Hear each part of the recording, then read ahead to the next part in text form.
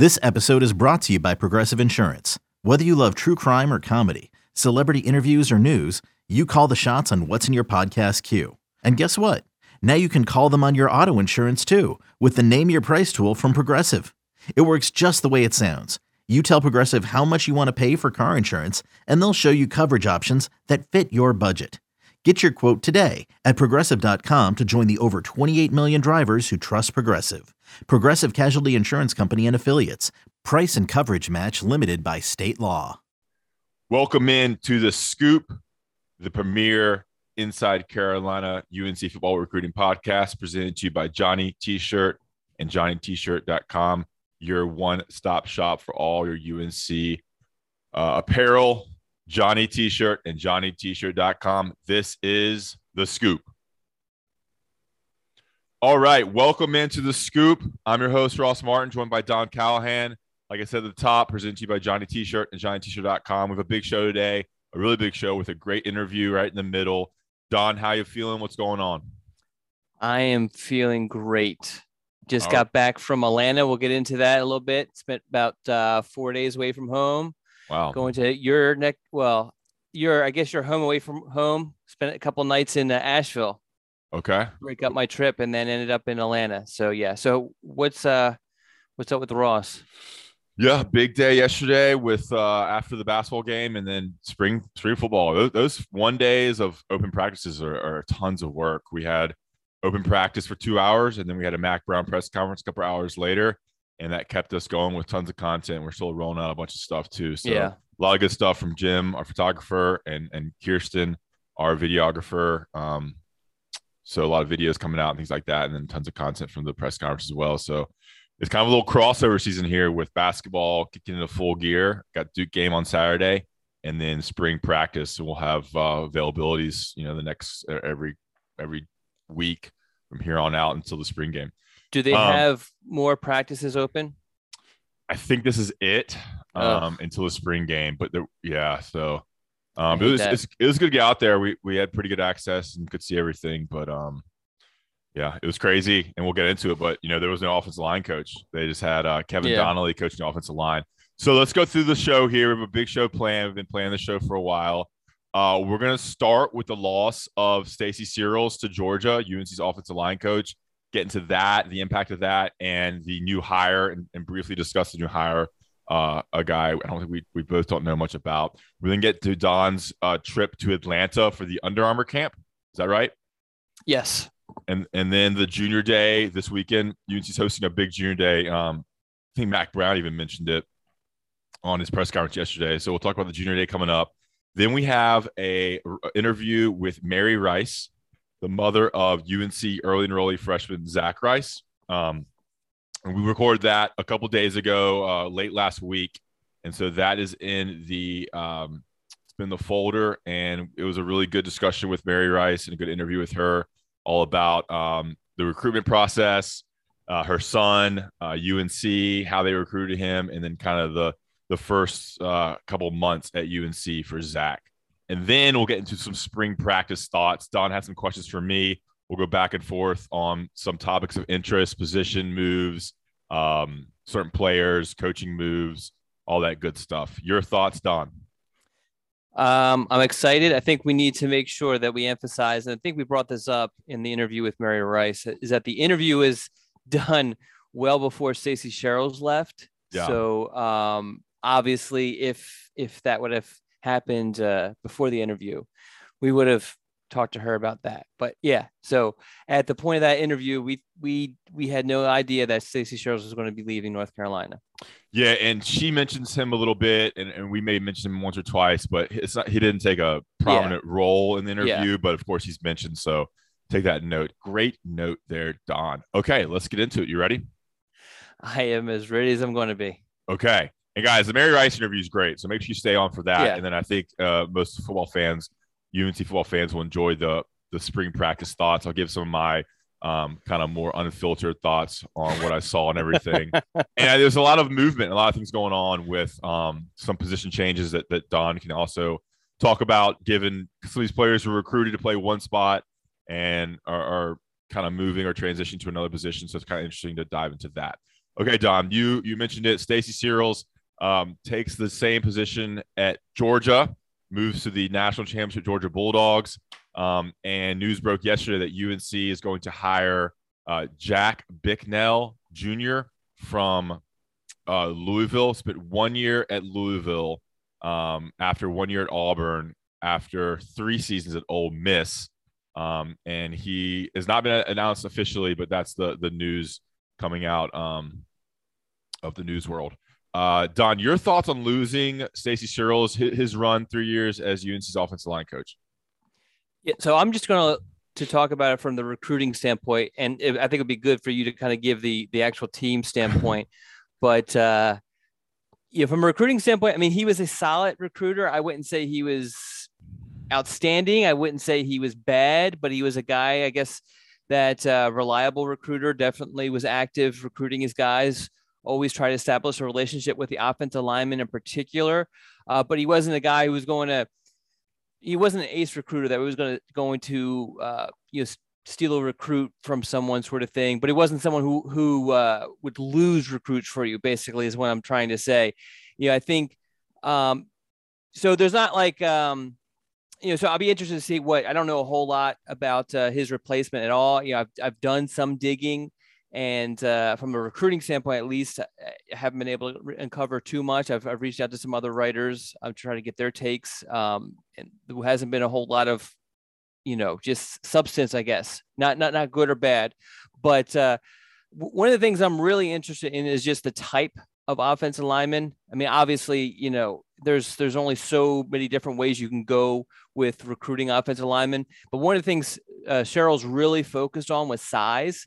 And you see that with Travion Green, with Malik McGowan. Just, those were massive human beings. I think, Ross, you saw Green for the first time in spring practice on Tuesday, right?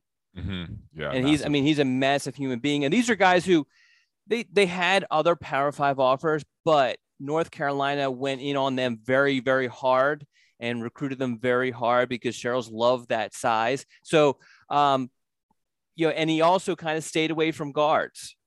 The only guard, maybe a couple. The one, Jarrett Wilson, who was committed for a little bit and then flipped back to Georgia, and then ironically where Cheryl's is going. And then Sam Pendleton, he recruited. So, but there wasn't a whole lot of guards. That he really focused on tackles and just large human beings. So I'm curious to see what we get from a recruiting standpoint and how it changes because UNC's obviously offered a bunch of offensive linemen in this class already. And so how that changes, who they continue to recruit and all that. Yeah, some really great points there about the type of player positions he recruits. Not many guards, tackles, and centers. Going through some of his recruits, he landed obviously Corey Gaynor, the transfer from Miami. He recruited to Miami, and that was a major reason why Gaynor committed as a transfer to UNC. Gaynor was in uniform yesterday, splitting reps at center. I imagine Gaynor is going to stay at UNC, but that's just kind of an interesting wrinkle there. Going through the list here, he recruited Trey Zimmerman to UNC, who I think is already stopped his playing career. He took a medical DQ. Yeah. Diego Pounds, who we saw yesterday. So Diego Pounds was a decent. Another big human being. Yeah, who versatile, can play guard, can play tackle. And then Eli Sutton, he was a lead recruiter on that. He was not the lead recruiter on Zach Rice, but played a big role, and that would be probably his most significant. And that actually, his recruiting kind of came into question a lot during Zach's recruitment. For those who followed it, Zach mentioned a couple times, and we didn't get into it really with Zach's mom in the interview, but Zach made some comments about how he was trying to connect with Stacy Searels, and I think that wasn't necessarily. I don't want to say it wasn't a knock on Searels' inability to connect with Zach. I just think that Cheryl's definitely, there's certain guys he connected a lot better with. Zach and him had to, it's just natural, as far, two human beings, not everybody's going to mix and match. And so that was one of the examples where Zach had and Cheryl's had to work a little bit harder to kind of establish a relationship. So let me add this. I think Sure. it was his, he had tons of experience coaching at a lot of big time schools with a lot of big time head coaches. He was under Saban, I think. Let me pull up his page here.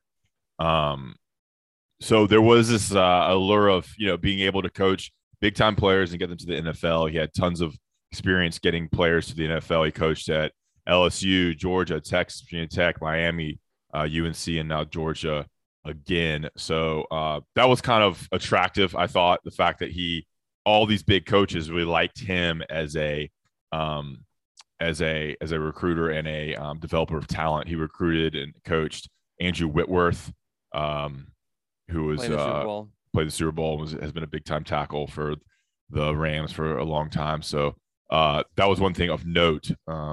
But at UNC, I don't know, a little bit. I think is this career was a little bit different. He took a lot of heat this past season, flipping into the football side.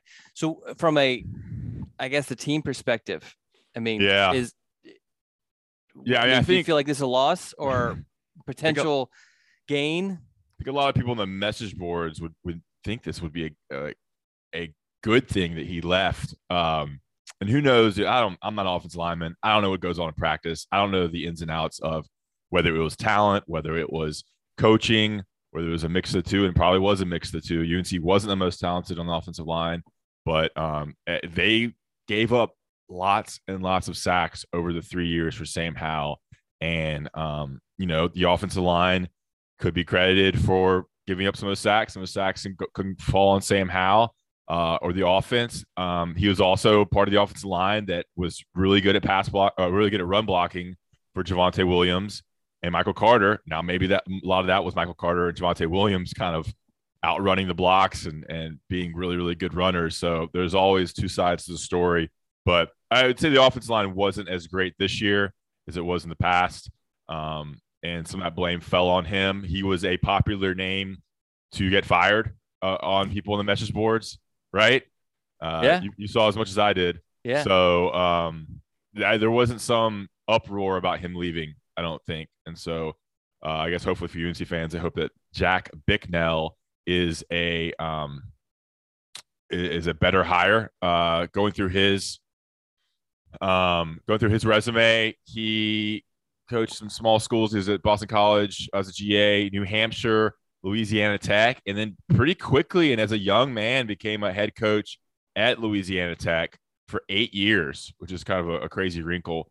Then he got fired there, I imagine. Yeah, he went 3-10, got fired. He was at Boston College. Then he spent a good 10 years, 8-10 years in the NFL with the Giants, the Chiefs, the Steelers, and the Dolphins. He was at Ole Miss, like I mentioned, not under Phil Longo, but alongside Phil Longo as the offensive line coach for Phil Longo's offensive coordinator position. And then at Auburn, Louisville, and now North Carolina. Don, what does that kind of resume tell you as a recruiter? Or what does that benefit tell you? I think that the NFL background is big. He'll be able to lean on that in recruiting and kind of explain, hey, I know what NFL teams are looking for. I've spent this amount of time coaching in the NFL. I've been in those meetings where we're making decisions on who to draft. So I know what to kind of emphasize to get you ready for the NFL. I think that's big. I think also the fact that he's recruited in the SEC, they're not Alabama and Auburn, but Ole Miss, I'm sorry, one is Auburn actually. They're not, but Ole Miss and Auburn definitely recruit at a high level, and they're competing in the trenches in some very competitive areas for recruits.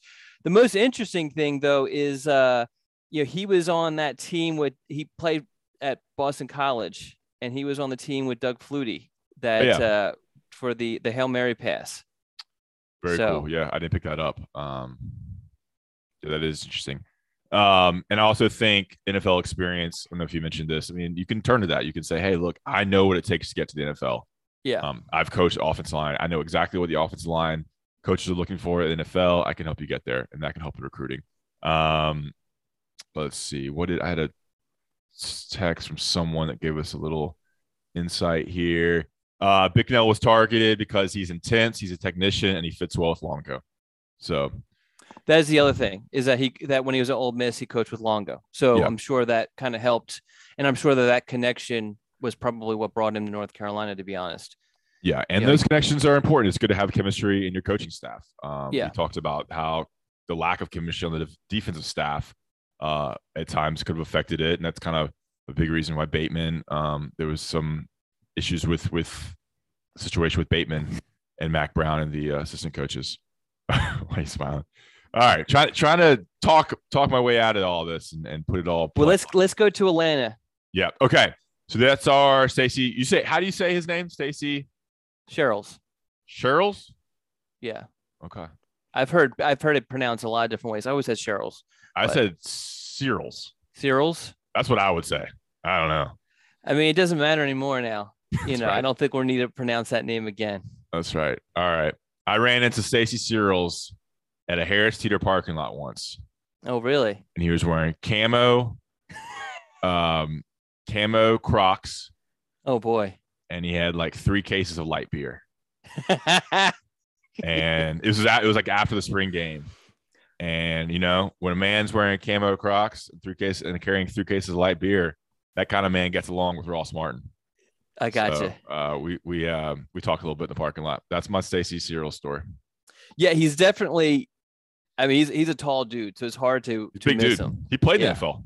Yeah. But I mean, he's tall, you know. But yeah. So on to Atlanta, as you mentioned earlier, or I mentioned it too. I'll set you up here. All right, so you went to Atlanta for the Under Armour game, Under Armour recruiting event. Tell us what that event is, and tell us what you got from it in terms of UNC recruits. So, you know, every spring there are these showcase camps, I like to call them, where it's just they attract the best players in those areas, and usually there's some sort of carrot they kind of dangle. In this, they have the Under Armour All-American game. Although a lot of the spots have been taken, they kind of offer, they will present additional spots to participants in this camp. And then there's also, they do the Future 50 for the underclassmen. But a lot of this stuff, I mean, they're even giving out, you know, roster spots for games like 2 years in advance and all that. But anyway, so tons of talent. And one of the things too is that there's less and less of these camps being held.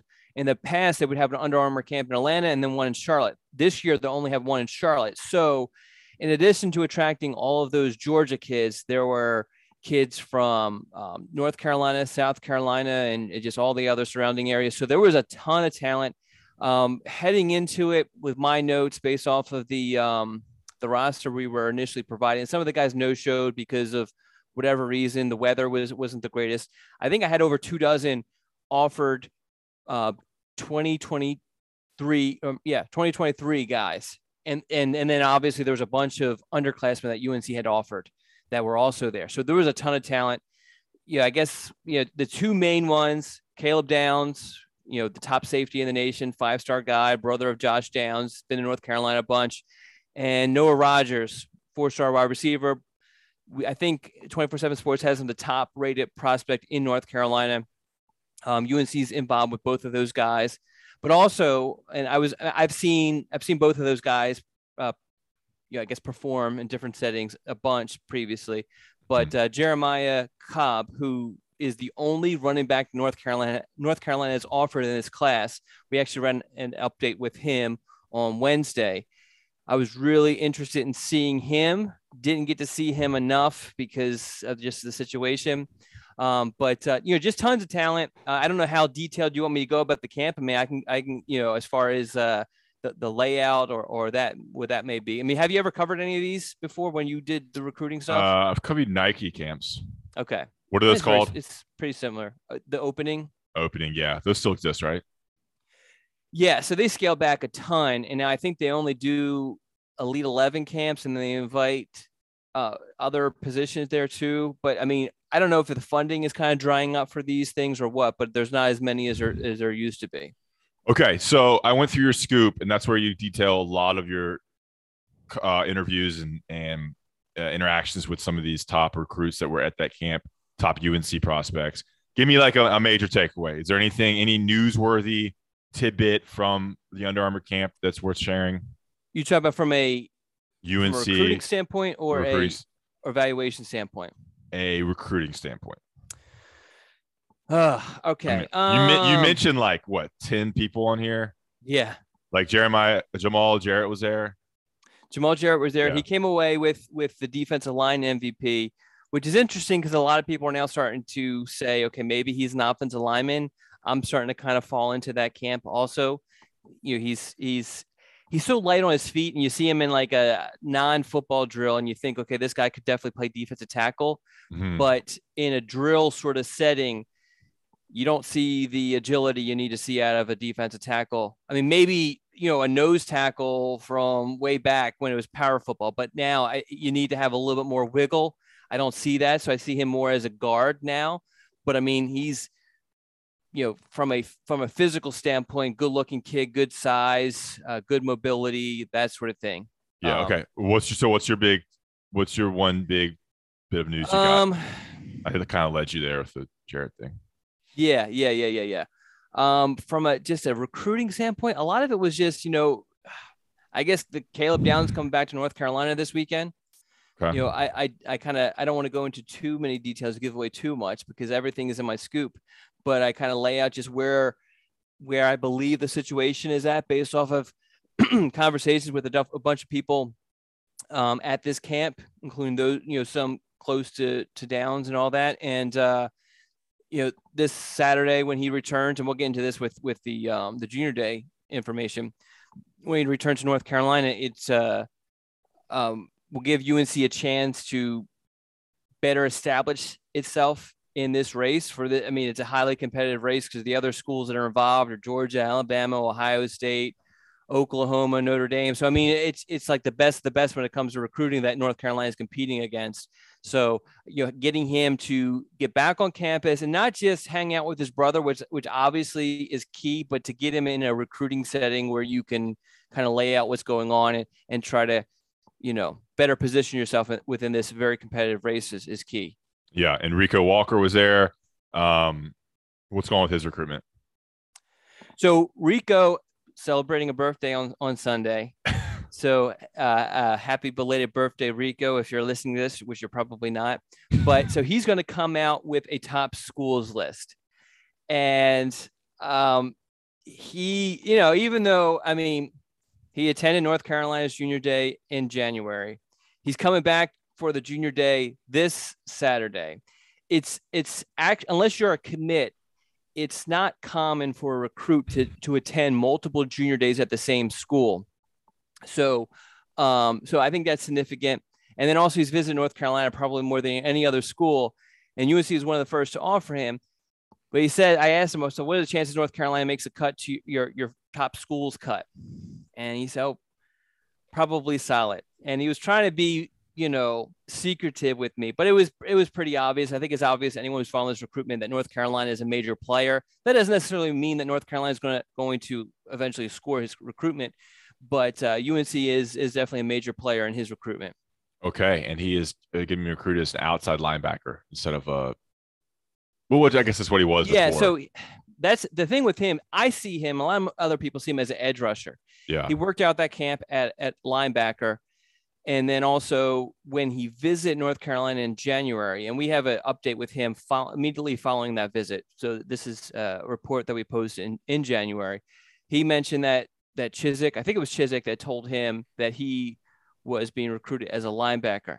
I see him more as an edge guy. I would think that he would, that Chizik would want him for that jack position, but clearly that's not what they're telling him. But, and he still has that desire to play tight end. I just think the kid is just so explosive coming off the edge, so long, exactly what you want from an edge rusher. But, it is what it is. Yeah, I'm interested to see what that jack position really is and what it really does. I definitely have some questions for Ross Martin later on in this podcast about that jack position. I don't know. We haven't had really that chance to ask about Gene Chizik about that yet.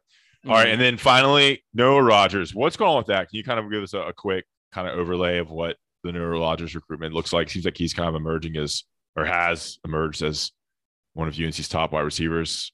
Yeah, I mean, I don't want to give too much away from the Weekly Scoop, but I mean, it's another very competitive recruitment. NC State has done a good job recruiting him, mostly because his best friend is Lex Thomas, who is quarterback commitment to NC State, and both of his brothers play at NC State. So that has helped NC State. And then there's other national powers who are coming at him hard. And so Noah hasn't truly gotten a great grasp of his recruitment, but we gave a little bit, as much insight as we possibly can for a recruitment that's still kind of taking its course. Okay, awesome. That wraps up the conversation on the Under Armour Atlanta experience, right? It does. Okay. UNC is hosting a junior day this Saturday in Chapel Hill. It's going to be a big junior day, according to Mack Brown. There's a Tom Lemming photo shoot beforehand. What's going on with that junior day? Can you kind of tell us how it's going to break down? I know we've talked about junior days in the past, but let's get a refresher on what that looks like for UNC. So I'm actually really curious. That was the only thing I didn't do, which I was hoping to do before the podcast, is watch Mack Brown's press conference. So how much did he end up talking about the junior day? Not just much. Kind of in passing. It was just a mention. Yeah. Gotcha. Okay. You mentioned the Tom Lemming thing. We kind of laid it out, not in this Weekly Scoop, the prior Weekly Scoop, that the weather in January actually ended up working into North Carolina's favor. And what I mean by that was NC State had an enormous junior day scheduled for January. One of the reasons why it was going to be so enormous was that Tom Lemming was holding his photo shoot just before this junior day. Now, let me just backtrack a little bit. Tom Lemming has been doing this. I mean, some out there want to call themselves the godfather of recruiting. Tom Lemming is legitimately the godfather of recruiting. And you can go back and look at his publications going back to the 70s to kind of prove it. I mean, this guy went to John Elway's high school and took photos of him and all that sort of stuff. So he goes way back. This guy definitely, he's been around and he goes nationwide. He's been doing this for I don't know how many years.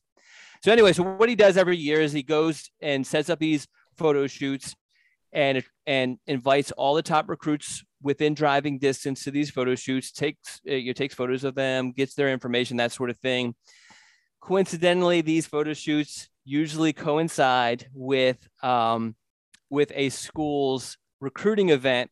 So then that way they both can kind of piggyback off of each other. Pure coincidence. This year, I guess, I don't know. I guess this year it was supposed to be with that NC State Junior Day during one of those weekends when we had all that snow and ice and everybody freaked out, even though it wasn't and it didn't end up being so bad. They had NC State canceled their junior day, and so Tom Lemming canceled his. And I think NC State wanted to reschedule, I think, for later on in the spring, and Tom Lemming wanted something a little bit sooner. Somewhere along the line, don't rush me through this. Get through this, man. Come on. People love these details. Get through this. Somewhere along the line, North Carolina got involved, and so Lemming is going to hold it on March 5th, which is also my birthday, by the way. And North Carolina's going to have a junior day. Okay, so what's the junior day going to look like for UNC? So the big part, from my understanding, talking to sources, is that they're going to have like a watch party for the UNC Duke basketball game. Okay, that starts at 6. Yeah. So, but obviously they'll have a bunch of other things planned for the recruits, including, they'll do their own little jersey photo shoot. There'll be tours. There'll be, meetings with coaches. There'll be, meals. There'll be all these other stuff to keep everybody occupied and make sure everybody has a good time. And UNC has a spring practice on Saturday as well, so I imagine that could figure into it. What time's the spring practice? I think it's a little bit later in the late morning. Okay, I can actually pull it up here, but I don't think it's really early like the ones. Let's see. Oh no, it says they have off, but I feel like he mentioned they have practice, but maybe I'm wrong with that. Sorry, I think I may be wrong. It says off. Yeah, I don't know. It wouldn't make sense. I think from a timing standpoint. Yeah. But I would imagine they're going to have, recruits pretty regularly at some of these practices. Yeah. Okay. All right. The junior day, big recruiting opportunity for UNC. We mentioned a lot of the names that are going to be there, and definitely check out Don's Scoop. And you'll have maybe an updated list at some point. Yeah. We'll have an updated list on Inside Carolina. So make sure you subscribe. Most of Don's content, say 95% Don's content is behind the paywall. So make sure you subscribe to Inside Carolina for that. And with that, of course, you get a 10% off Johnny T-shirt and johnnyt-shirt.com. Get all your UNC apparel, sweatshirts, T-shirts, all your good stuff, johnnyt-shirt.com. Okay, that concludes this portion of the podcast. We're now going to go into the Mary Rice interview. Again, this was recorded, I think, last Thursday, Don. So almost a week ago. Yeah. And we mentioned the Stacey Searle stuff. Obviously, he's not part of the staff anymore, but a really good interview with Mary Rice. That's coming up next. So check that out. Following that, Don and I talk a little bit about the interview, and then we'll get into some spring practice talk. We'll get some ads in right here, and then you'll have the Mary Rice interview, the mother of UNC early enrollee freshman offensive lineman, Zach Rice. Okay, picture this. It's Friday afternoon when a thought hits you. I can spend another weekend doing the same old whatever, or I can hop into my all-new Hyundai Santa Fe and hit the road. With available H-Track all-wheel drive and 3-row seating, my whole family can head deep into the wild. Conquer the weekend in the all-new Hyundai Santa Fe.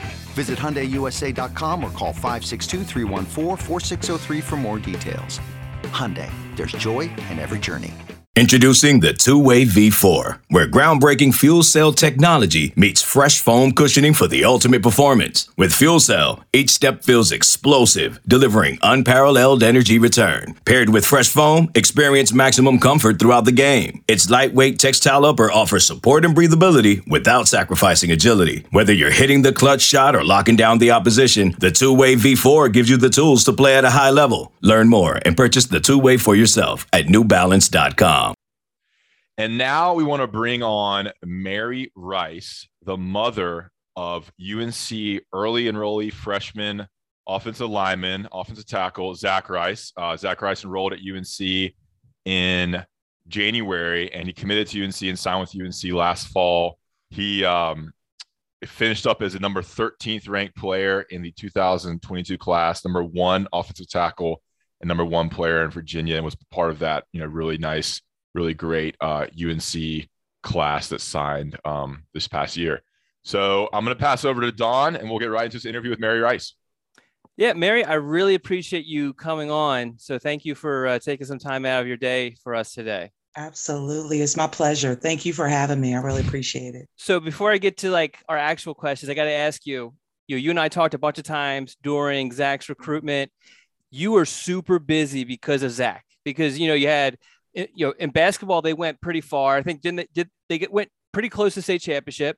Then football, obviously, they went to the state championship. You had all these different banquets. You had all-star games. You had all this stuff going on. So what's it been like for you now that your nest is a little bit more empty? It's like culture shock a little bit. It's like the house is way quiet. But I mean, it's, I'm so excited for him, hearing how things are going with him each day, and just getting a feel of, how happy he is. He's really enjoying being there. And I mean, it's been his dream for ever since he could imagine to be there doing what he's doing right now. So I'm overwhelmed. I'm super excited for him. But yeah, it's very different, Don, very different ball game than what we've talked about before. Definitely. So he had a very competitive recruitment as far as the schools are concerned. I mean, and I'm going to ask you that as far, we were down to North Carolina, Virginia, Notre Dame, Alabama, Ohio State.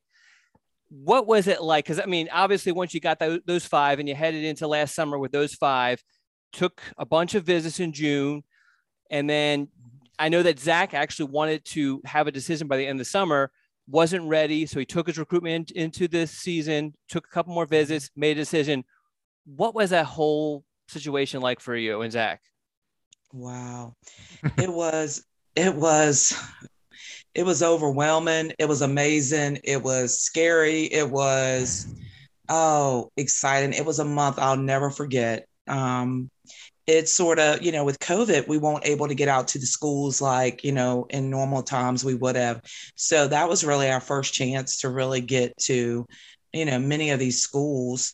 Of course, as you know, we'd been to UNC before, and then, was able to go to UVA because of just how close they were. But the other schools that were in his top 5 that you named, we weren't able to visit them prior to that month. So really trying to dive in and learn everything you can, because this was a decision we didn't take lightly. We wanted to do our research. We wanted to make sure that we knew everything going in and that we had pros and cons lists. We had questions. We had a little notebook we kept about each school, and we tried to be very detail oriented about making this decision, and it did not come lightly. So going to these schools, sort of, you think you'd have in mind really where you felt like you were leading, and then you take a visit and it would sort of change things a little bit. Or that would bring up another question from that visit about your decision. So it was a tough process, but I wouldn't change it for anything either. We learned a lot about us. We learned a lot about recruiting, about the process, about really what Zach really wants to be happy, because it's such a big decision to make. It's not just football. It's about academics. It's about your future.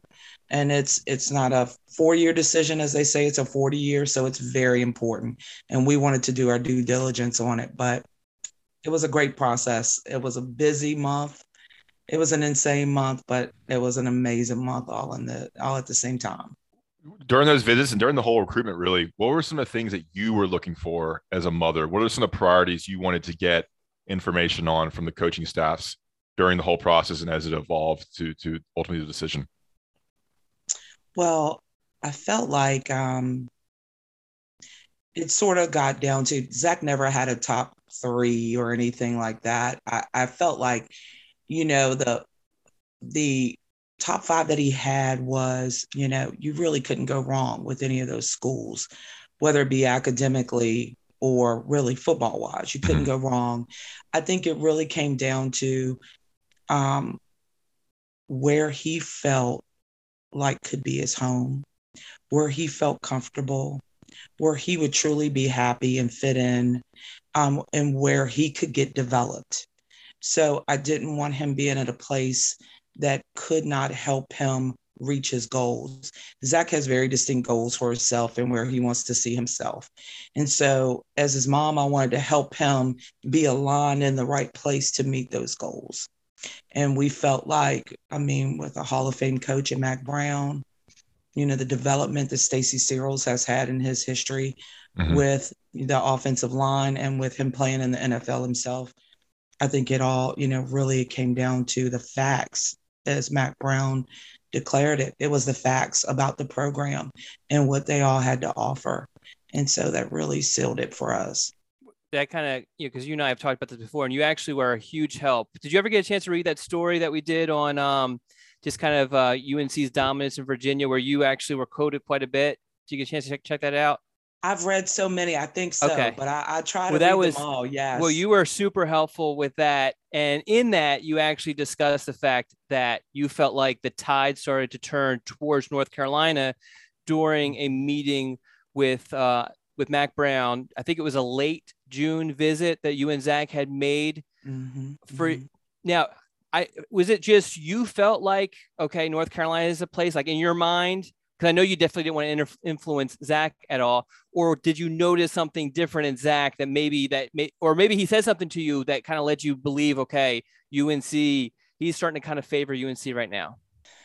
I think during that meeting, that's when Mack Brown sort of laid out what I consider, he called and termed his facts statements. And it really just broke down their development history, their program history, what he's done as a Hall of Fame head coach, what Stacy Searels has done, what the program can bring to the table for Zach.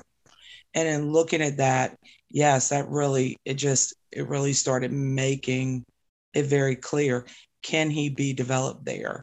Where could this program take him? Where could these coaches take him? I know academically, without question, it's a great institution, but yeah, it definitely did. The tide started turning during the summer and started leaning in the direction of UNC. So and Zach has said that, he really didn't fully know till the end. I think, you continue to pray about it. You continue to think about it. You continue to weigh out your list. And so I think when it was made 100% clear is when he said, Mom, I'm ready to commit.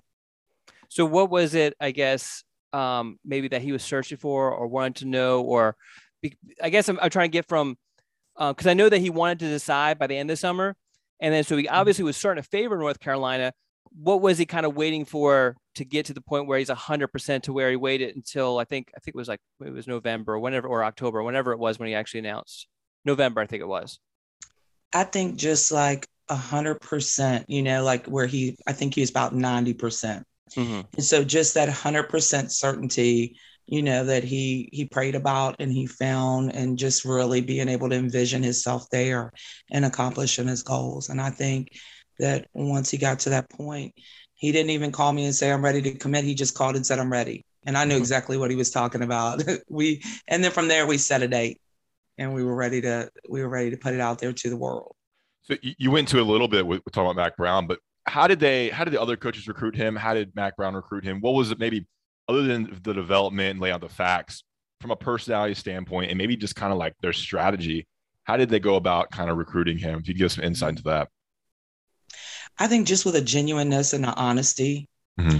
I think they really were transparent. They were very, very family oriented.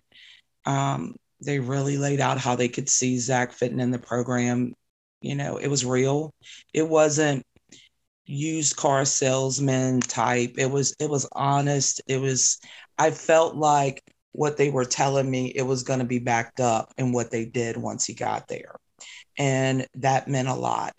Mack Brown is very genuine, very outgoing. He paints a clear picture for you. He doesn't sugarcoat it. He's honest. Mm-hmm.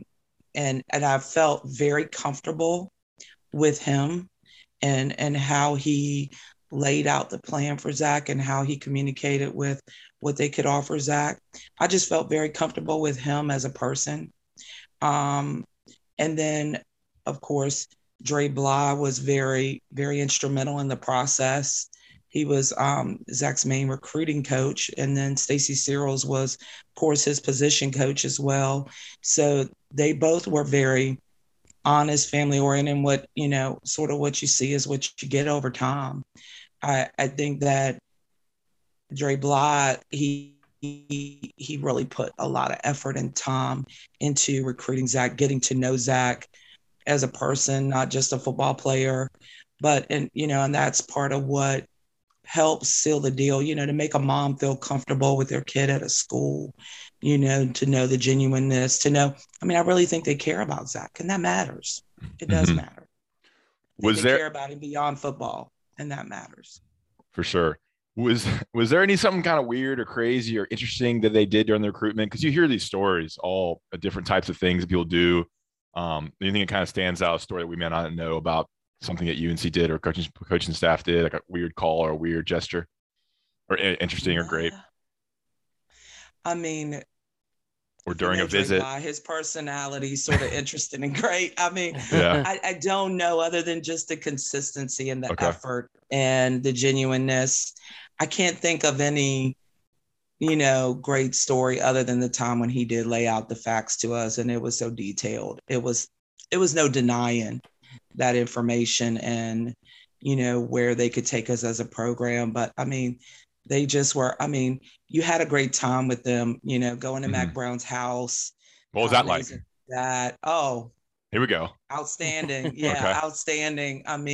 It was amazing, and having him spend time with you, talking to you about, the details of things of different players that he's invested in, and time and energy, and where they've gone and things they've done. It's just, you see through that, okay, it's not just a show, and it's genuine, it's real. I can see it transferring over to my son. You can begin to visualize it, and it begins to feel like home after mm-hmm. a while. But the home is amazing. Miss Sally, she is great. You just really get so comfortable with them, and you do feel like they're family. Any cool things about the house or something that stood out? Oh, it's all so cool. It's beautiful. They've done, and Miss Sally is just ingenious with the decorating and the ambiance. It's just, the house is a whole vibe. And they designed it for these kids to be able to come and be a part of. And it's I mean, it's amazing. The pool, the game room is awesome. I mean, it's really hard to pick out one specific thing, but Is it all like Carolina Blues stuff and UNC stuff, or is it like normal people stuff, like normal living room? Normal millionaire people stuff. Yeah. It's normal millionaire people stuff a lot. I mean, but you definitely know where his heart's at, but it's a lot of memorabilia from his career, from people that he's known in his office and stuff like that there. I mean, it's got a sophisticated, edgy, cool vibe, but it's cool enough where the kids are comfortable and feel like can be a home to them. But then it's also just it's so nice that you're just in awe of everything in there. So it's beautiful. We should see if there's a way that we could do like a podcast from Mack Brown's house. I was just gonna say, like Don and I are still waiting for the invite. So I know you're listening, Mack Brown and Sally Brown. If you're listening, this summer it would be perfect. Yeah, we could do during the summer we could do a podcast by the pool. Live from Mack Brown's pool. Awesome. Yeah. You'll definitely be invited. Mr. Rice. Okay, so great. You good on the recruitment stuff, Don? I mean, well, I know you're probably more interested than I am, but I would like to know how Zach's doing. So I'll just ask, what has he shared with you? He talks to me about, oh wow, he's when I ask him how's he doing, how's it really going, and he's like, I love it. He loves it. And so I think he's really vibing with his roommates down to really getting in the flow of what it's like being a college student. I'm so glad he early enrolled. That was the best decision we made. Who's he rooming with? Yeah, I was going to ask that too. So he's rooming with George Pettaway, Travion Green, and Travis Shaw. So they 3 Virginia guys and Travis Shaw. And then not far from them are the other 4. Yeah, they're nearby. So they go back and forth to each other's room and spend time with each other. How much is that grocery bill with Big Trey and Travis? Yeah. And that's a lot of body. Poor George. That's a whole lot. I hope George makes sure he doesn't miss. He better be early for dinner. Yeah. Any they feed them good though. I've seen pictures of the plates. They feed them good, and I'm sure they're all eating very well. You got any Travis Shaw stories or tidbits from move-in or anything?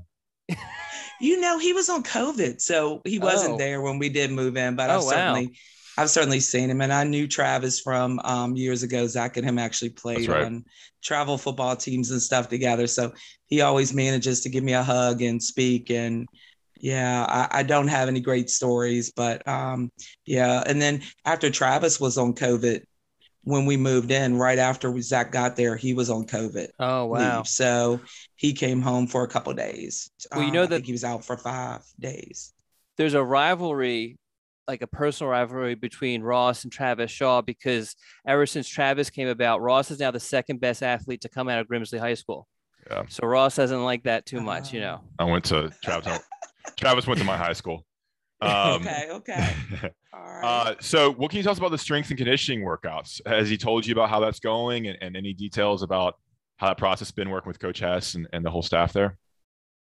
He said he's been working hard. It sounds like it's going well. It sounds like they're really getting acclimated. I know that they're sort of taking them slowly through the process to get them used to making sure that they've got their form correct and that they're really being safe and cautious before they're letting them go and giving them more, I guess, freedom and allowing them to work out with the other guys. So I think, he's definitely working hard. He sees a difference. I saw him, briefly over the weekend, and I can already tell that, he's looking at his body starting to change a little bit. So I can see the definition coming in. Yeah. So they're trying to, obviously get him more muscle, but they're trying to increase his weight, upper body weight and all that good stuff. And then obviously he's gonna get through that, he's gonna get more cut and stuff.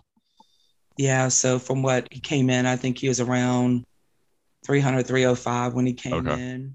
And so they want him up to like 315, 320. So they're trying to get him to gain like a pound of muscle a week. Okay. Is what I've been told. So he's trying to put it on. So he's working hard. Of course, you got to eat the right things with that. So trying to make the right choices and what he eats to build that up the right way. And so I think he's been working hard trying to get that accomplished so that he can be, able to, handle what he needs to and get stronger. He's got to get stronger. He's got to get more, I guess, sure of his technique and just got to work hard right now. And so I think that's what he's been trying to put his foot to the pedal to do. Has he said anything about working with the offensive line already, or anything they're doing with that group together to kind of build that up for the year? I know they do these workouts where it's like player driven. Yeah. And so he's been talking about that a little bit. I do think that he's been trying to dive into the playbook as well and trying to make sure he's got some understanding of that. But I think that really they're going to hit and get, a little bit more into things as spring practice starts next week. So. And for those listening, we're recording this before spring practice starts. You may be listening to this after spring practice starts on Tuesday, March 1st. A little time travel there for us. Don, you got anything else about UNC or Zach? No, I'm just appreciative for Miss Rice coming on today. I have one more thing, and then also just always being there whenever I had a question for stuff. So yeah, I got two things. Thank you all. I got two things. Yeah. How was it like working with Don and Don bugging you? What was that like? Give us anything you want to tell us about Don. And I mean, he was probably talking to you for 2 years almost. Well, I think Steve mostly did a lot of talking early on because Zach was always good. Well, that's a character right there. Steve Wilfong. That's a character. Yeah, as well. That is a character. Zach was always good. I would text Zach or call Zach, and he would answer, or he would call me back. I know a lot of other reporters didn't have that success with Zach, but I think some of it was I came up to his practice.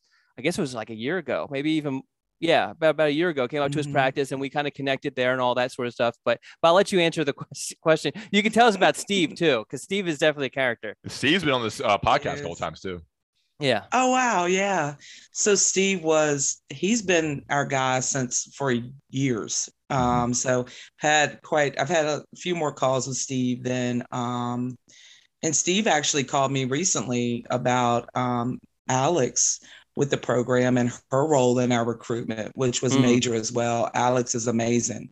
And so he did. It's Alex White for those. Alex White. Yes. Yeah. The UNC's on-campus recruiting director. Yeah. Yes. So he did a piece and included that and wanted to know my input on her role. But Steve's been great, and Don has as well. I think that, like you go through this process and it's hard for Zach because he was getting tons and tons of phone calls. And so then towards the end, he's like, he sort of got the feel that a lot of people were wanting to find out where he's going. And so he certainly didn't mind talking to people. And I guess he must not have got that feel from you, Don, but it did become like everybody wanted to get the dibs in on a crystal ball.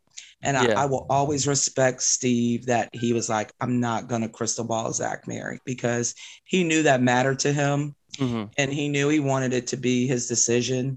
And he was very respectful of that. And I'll always respect that about him.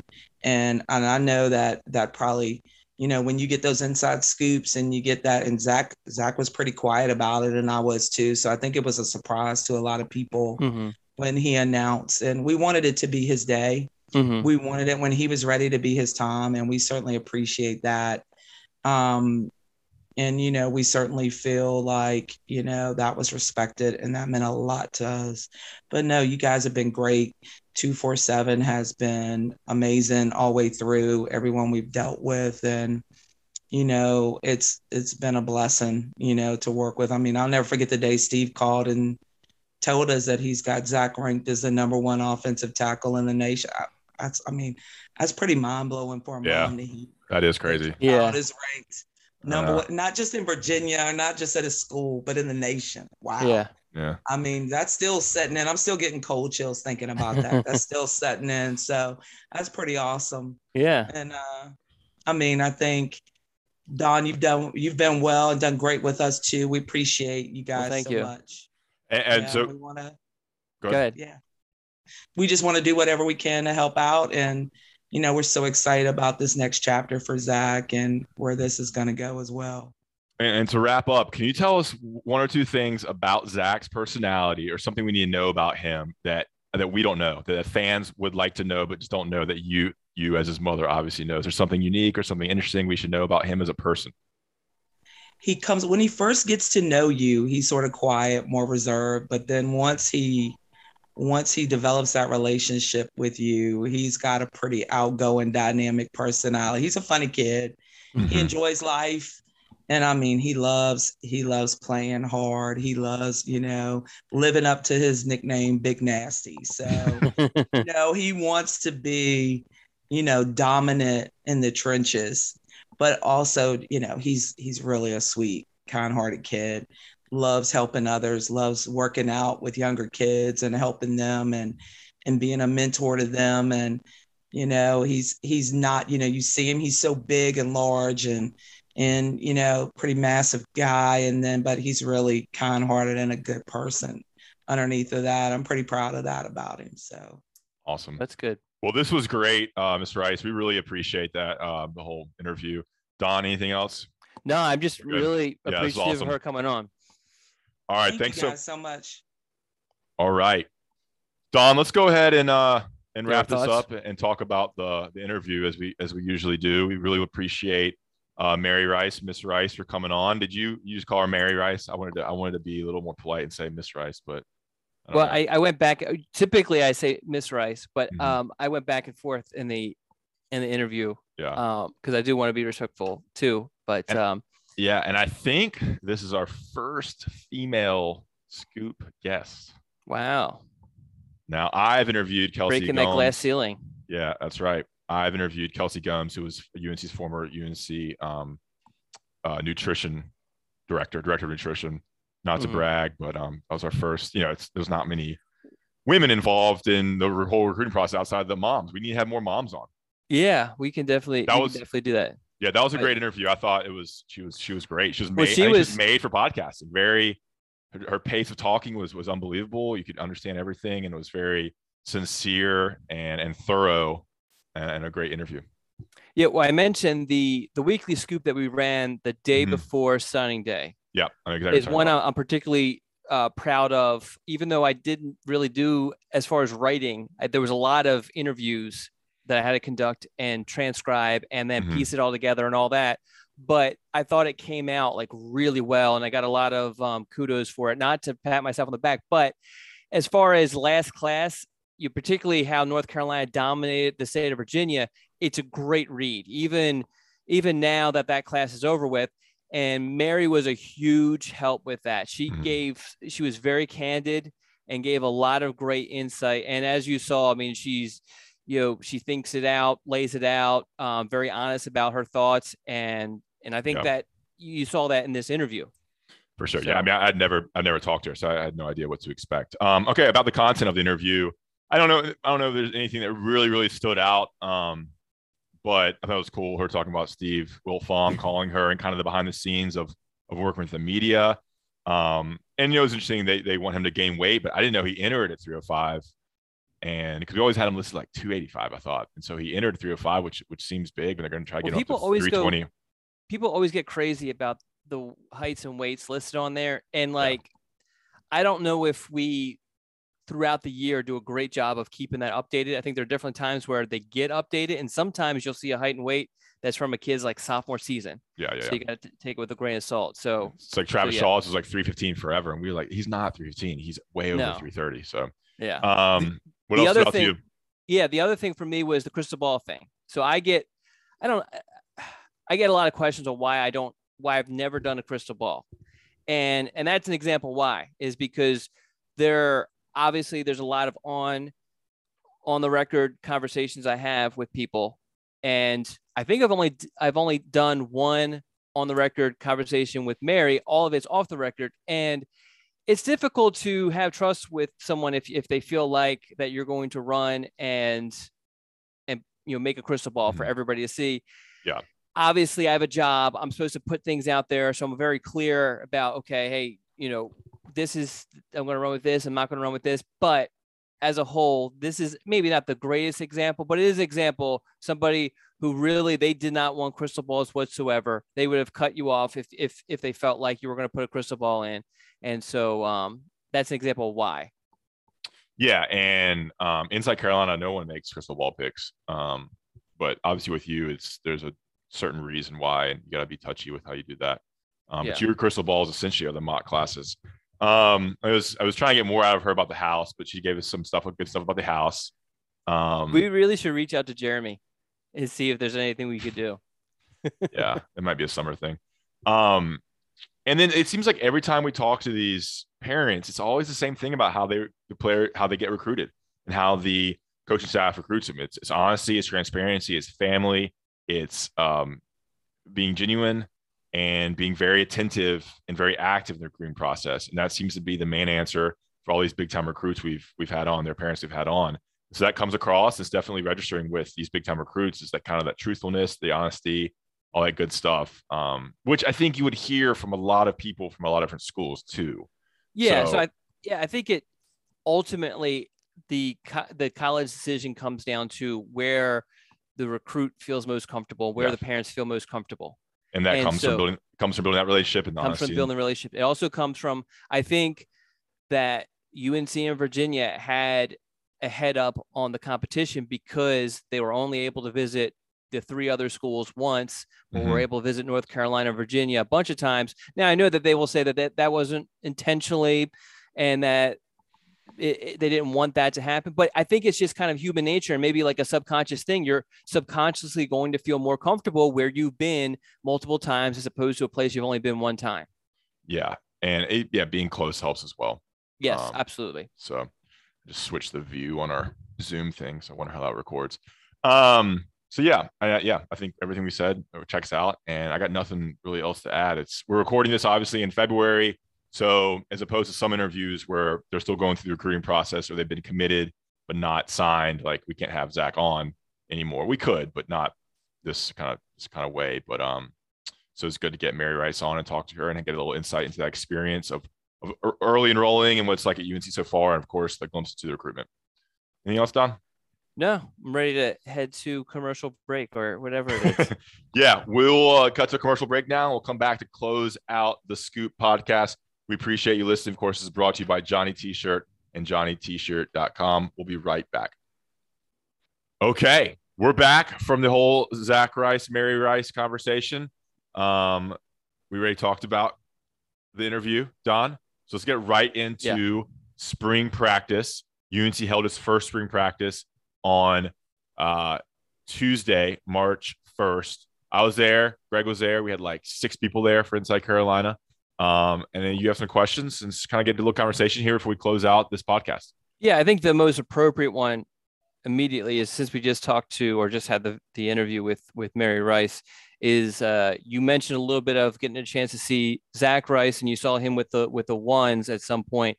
What were your thoughts? I mean, obviously he's just a freshman and should be actually in high school right now, but what were your thoughts on what you saw from him? Yeah, and Mac Brown talked about him as well. So he got some time in at kind of rotating back and forth at first team right tackle, which is surprising. You just don't see freshmen working in with the first team that often, especially on the first day of spring practice. But this is not your regular freshman. This is a 5-star top offensive tackle in the country. And so there's a reason why, they wanted him so bad. And there's a reason why he's getting time at the right tackle spot. Let me see. I'm going to pull up a quote here from Mac Brown. Mac Brown said, when asked about Zach Rice getting reps at right tackle, he said, "It's very rare. He's probably 6'5" plus, 316 pounds. He's quick and really aggressive. I think the biggest thing about him is his aggressive nature. He loves to come off the ball and compete. The hardest thing for him, hardest thing for the 3 freshman linemen will be the pass protection, because they're protecting against much better pass rushers in college than they did in high school." He talked about how Rice, he was talking with Rice after practice. He's like, "Man, that was quick. That was so much quicker than high school. There's so much, you move through practice so fast. Felt like we weren't out there at all. There was no staying around." But he said he had a blast and was really doing well.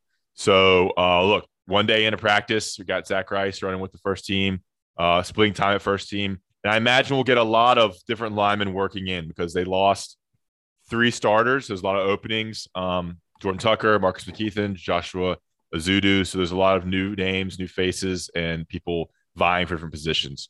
But that's do you think he could start? I mean, like, what do you think, Don? I mean, you know, I just always kind of lean on the numbers, and they don't favor offensive linemen, playing at all really as true freshmen. As you mentioned, this is not your average offensive lineman, but and then I mean you have guys who have experience already. So, my guess is that ultimately he ends up playing a good bit, but and maybe he starts a game here or there. But I just think that you probably want I know there's injuries throughout the roster. Yeah. How bad has the offensive line been hit with injuries for the spring? It's not been as bad as some other positions. Yeah, so I'm wondering. So let me see. Actually, I want to pull the depth chart here too. Sorry, we're kind of. You got Austin Richards and William Barnes are the two tackles right now. Barnes, so he split time with Barnes. Rice split time with Barnes at right tackle. So I mean, so I would think that his best bet is to supplant Barnes. And I mean Barnes says what is he? Is he a junior? I think this is his fourth year. Yeah. So I mean, and that's one of the problems is that Zach has only played high school ball. Barnes has 3 years of practicing college. I mean that's big, and that gives him an advantage. And it wasn't like Barnes was a slouch. I mean he was a highly coveted offensive lineman. Also, I think we forget. I mean he was a big land for North Carolina when he signed or when he committed on signing day. Yeah, I think it's important to know that Barnes probably got the majority of snaps at right tackle. And Diego Pounds was kind of splitting time at the twos as well with Zach Rice. So you have Diego Pounds, Zach Rice at the two. But Zach Rice did get some first team reps, but it's very fluid now. I remember this is the first day of practice. Okay. Anything else you got? Yeah. I mean, I got tons of questions for you, but all right. So I kind of mentioned the Gene Chizik coaching the Jacks position, which I have so many just random thoughts on this. One, because when Chizik was here the first time, and you were here, right? You were covering the beat, right? Mm-hmm. Yep. He didn't have this position in his defense. He went with the power end and speed end were the two he used. And just looking at, and I haven't seen it. One, I'm curious about why he chose to this is the position he's coaching, because he didn't do a whole lot of individual coaching last time around. And then two, I guess what were your observations? Let me just start there, and then I'll have a follow. I don't want to throw a lot of questions at you at once. On the Jack position? Yeah, well, just on the Jack position, what you saw from Chizik coaching those guys and all of that. Yeah, I mean, I didn't really see. I don't know. I don't have too many comments on the actual. I'll say this. Noah Taylor was really impressive, and he's a Jack. It's weird to call it that because when you write it, you go like Jack Noah Taylor, and you're like, is his name Jack Noah Taylor? You know what I'm saying? Yeah. I had that issue yesterday. Noah Taylor was really impressive, and I saw that and heard that from someone else. And then when we got back to the office, Greg and Gregory, that's what they noticed as well. So Noah Taylor, 6'5", he's a graduate transfer from Virginia. He's long, he's athletic. He was one of the most impressive players out there from a pass rushing standpoint. Looked the part as well. So it's an edge kind of rusher, can also drop into coverage type thing. Maybe kind of that outside linebacker, defensive end hybrid. Is that how you see it as well? That's how it was kind of described to me. Now, this kind of leads to my next question, which was really curious. A lot of the stuff reading, I don't know if you necessarily put it, but I know Gregory Hall had some, but it was mentioned somewhere else in the scoop too, was that this position was coming off the edge on the right side towards the right tackle as being the right tackle, which to me, you want your edge rusher to come off the left side because that's the blind side of the quarterback. So was this guy that position, that Jack position, which shouldn't they name it Ross? I mean, that seems more appropriate, right? But anyway, the Jack position, was it always coming, attacking that right side of the offensive line? Well, on some one-on-ones, I saw him coming from the left side. I didn't see. I would defer to them if that's what they said. That's what they said on some team stuff. But on one-on-ones, they were rushing from, at times the middle through a guard, and then also on the left. The other Jacks listed. There's 5 listed on the roster. Bo Atkinson, who I think is a little big for that position. I think he may be better suited to put on some weight and be a, kind of a Des Evans type power end. Yeah. But he looks impressive. He looks apart at 6'6", 240.